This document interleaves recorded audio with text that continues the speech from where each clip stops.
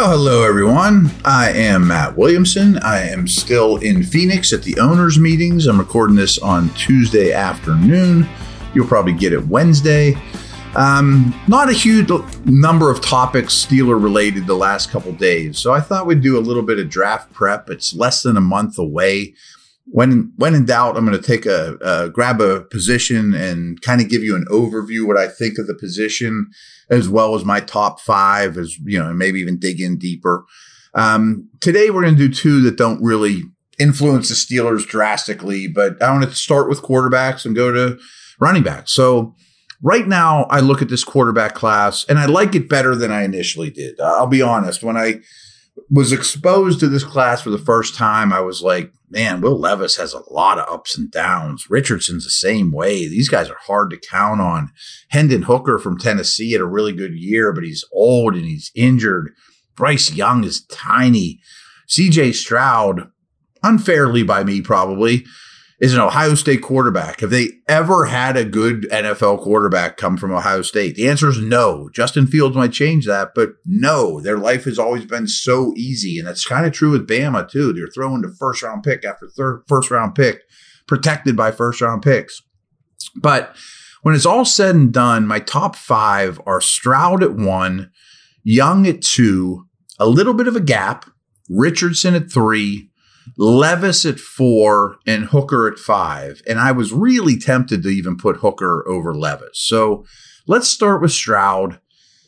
He's remarkably accurate, and he really sees the game well. His highlight tape doesn't blow you away, but he runs the plays like they're designed to run. And that doesn't sound like much, but few do it. Everything's on time, goes through progressions. Extremely accurate, very catchable ball, good arm, good size. Yeah, he's throwing to unbelievably good receivers, and he's protected well. And people knock him, why doesn't he run more? Well, he didn't have to. He moves within the pocket really well, but moves his feet to use his arm. Now, when you played Georgia, a ridiculously good defense, he scrambled and made plays out of structure because he had to. He did not have the superior talent that day.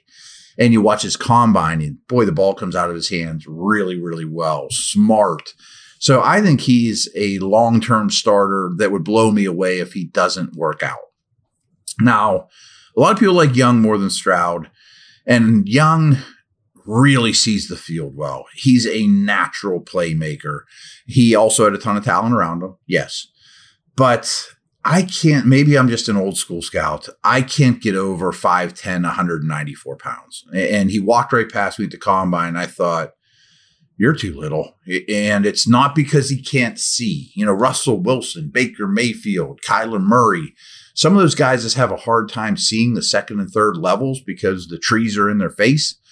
Young finds those lanes. He has great feet vision, understands route concepts, super smart.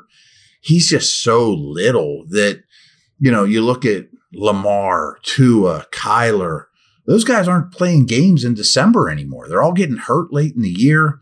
Durability, and that's a really hard thing to throw out there. I just couldn't draft Bryce Young at his size, and it might go a year or two without any problems, but he is going to get beat up. That's inevitable. His feet are going to slow down a little, and he's not even that great of a runner.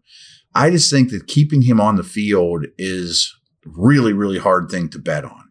Now, Richardson is hard to comment on because of all these guys, he's the one who I want to know his personality and things like that you and I just don't have that ability right now. I'm not going to sit down with Anthony Richardson. Unbelievably talented. Everyone in the world knows this. I mean, he is unbelievably big, strong, fast, physical, built in a lab in terms of all the height, weight, speed stuff. But boy, is he inaccurate at times. I mean, he misses guys by 15 yards. I mean, open receivers. And when I was a scout, I was taught no one ever gets more accurate at the NFL level, Matt. I mean, give me an example. And this was 20 years ago. And there weren't any. Times have changed. Josh Allen, Jalen Hurts, Dak Prescott, all those guys came in the league with massive accuracy concerns.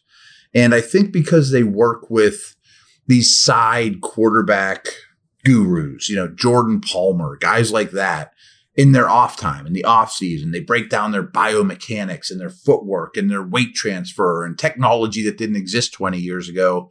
You can get more accurate in the NFL level. Now, it takes extreme dedication that Hurts and Allen and Dak and these guys have shown.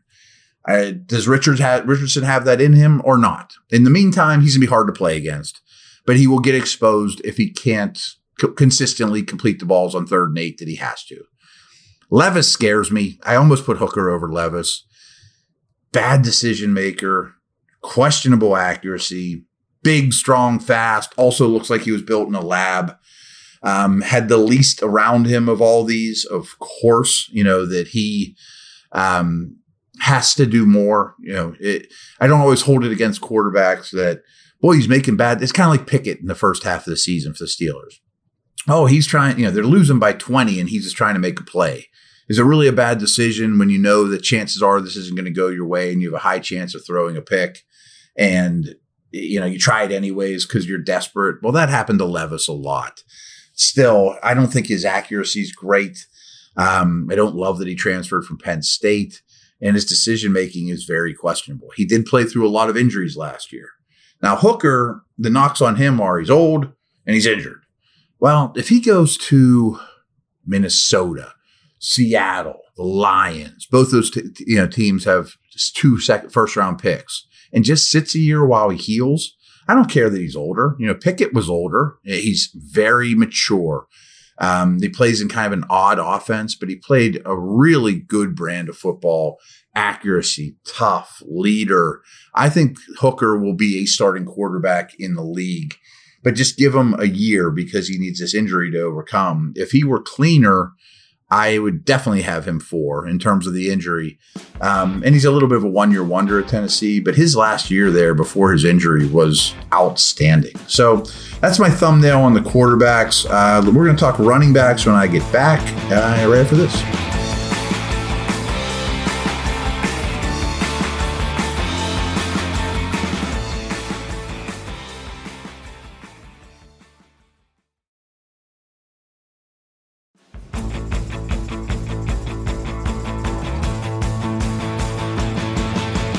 All right, running backs as a whole. Now, this part applies more to the Steelers.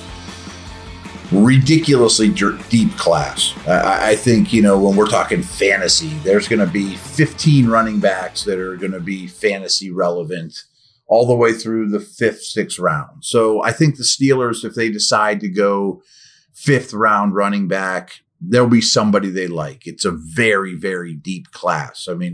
And we know running backs fall anyway. That's just the nature of the beast. So we can get really deep up into the draft of these. Maybe these are day 3 targets for the Steelers, but let's just get you acclimated to the class as a whole. Now, I hope most of you by now know who Bijan Robinson is from Texas. Now, I have no idea where he's going to go.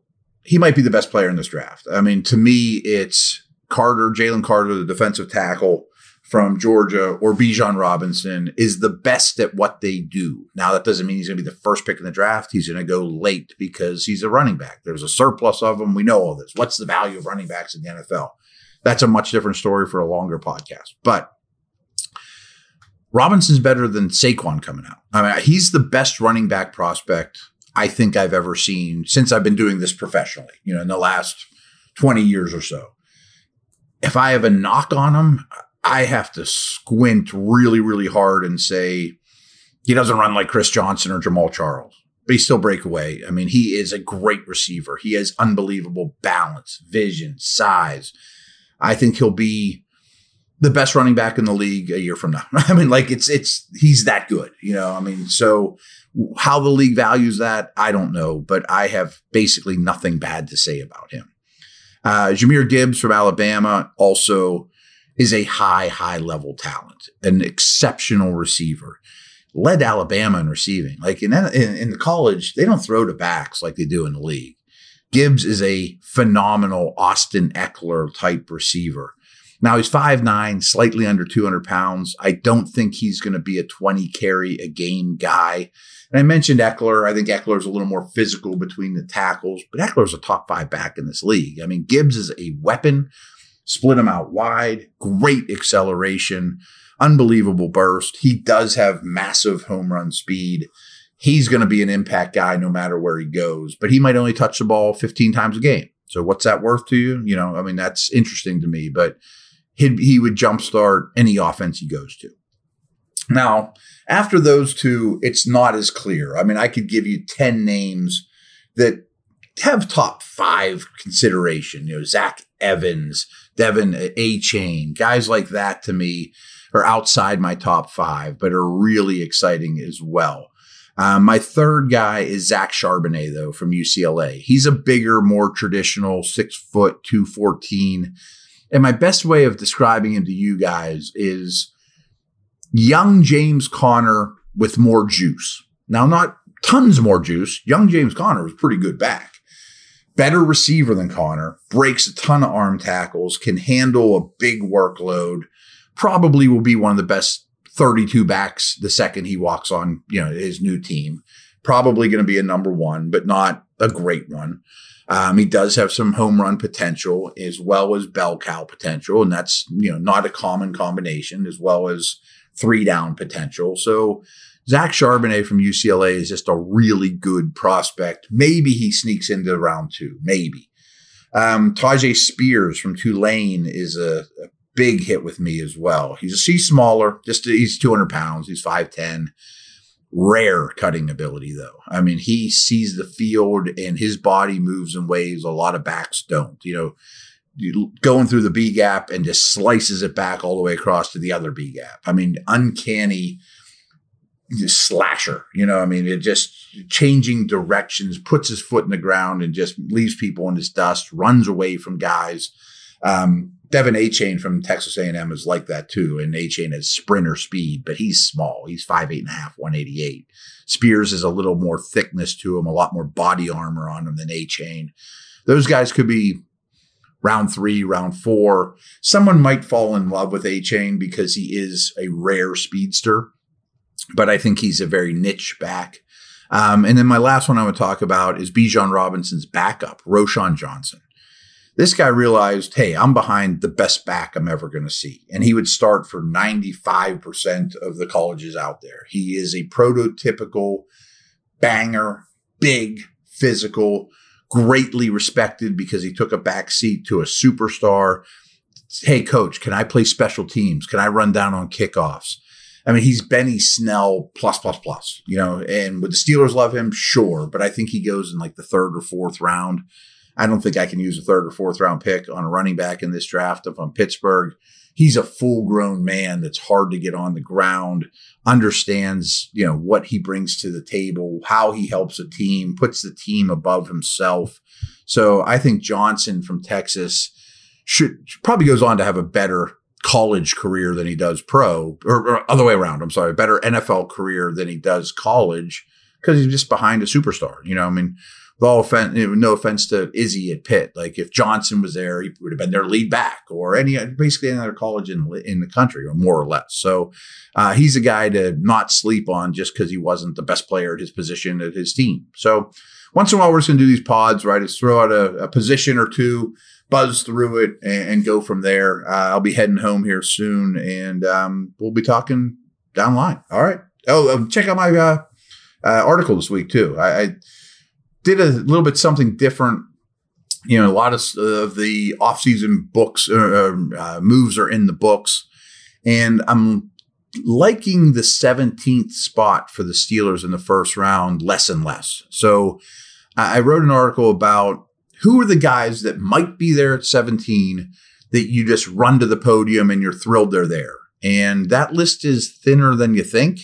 And then there's, well, what about this group? And that list is deeper than you think. So it implies to me that unless one of those dudes that run to the podium is there, I'm trying to trade down just to get somebody from the second list and pick up a 3rd round pick or something along those lines. Now, you need a partner to trade down, and then maybe we'll talk about that tomorrow after you guys get a chance to read it. So that's where I'm at. Over and out.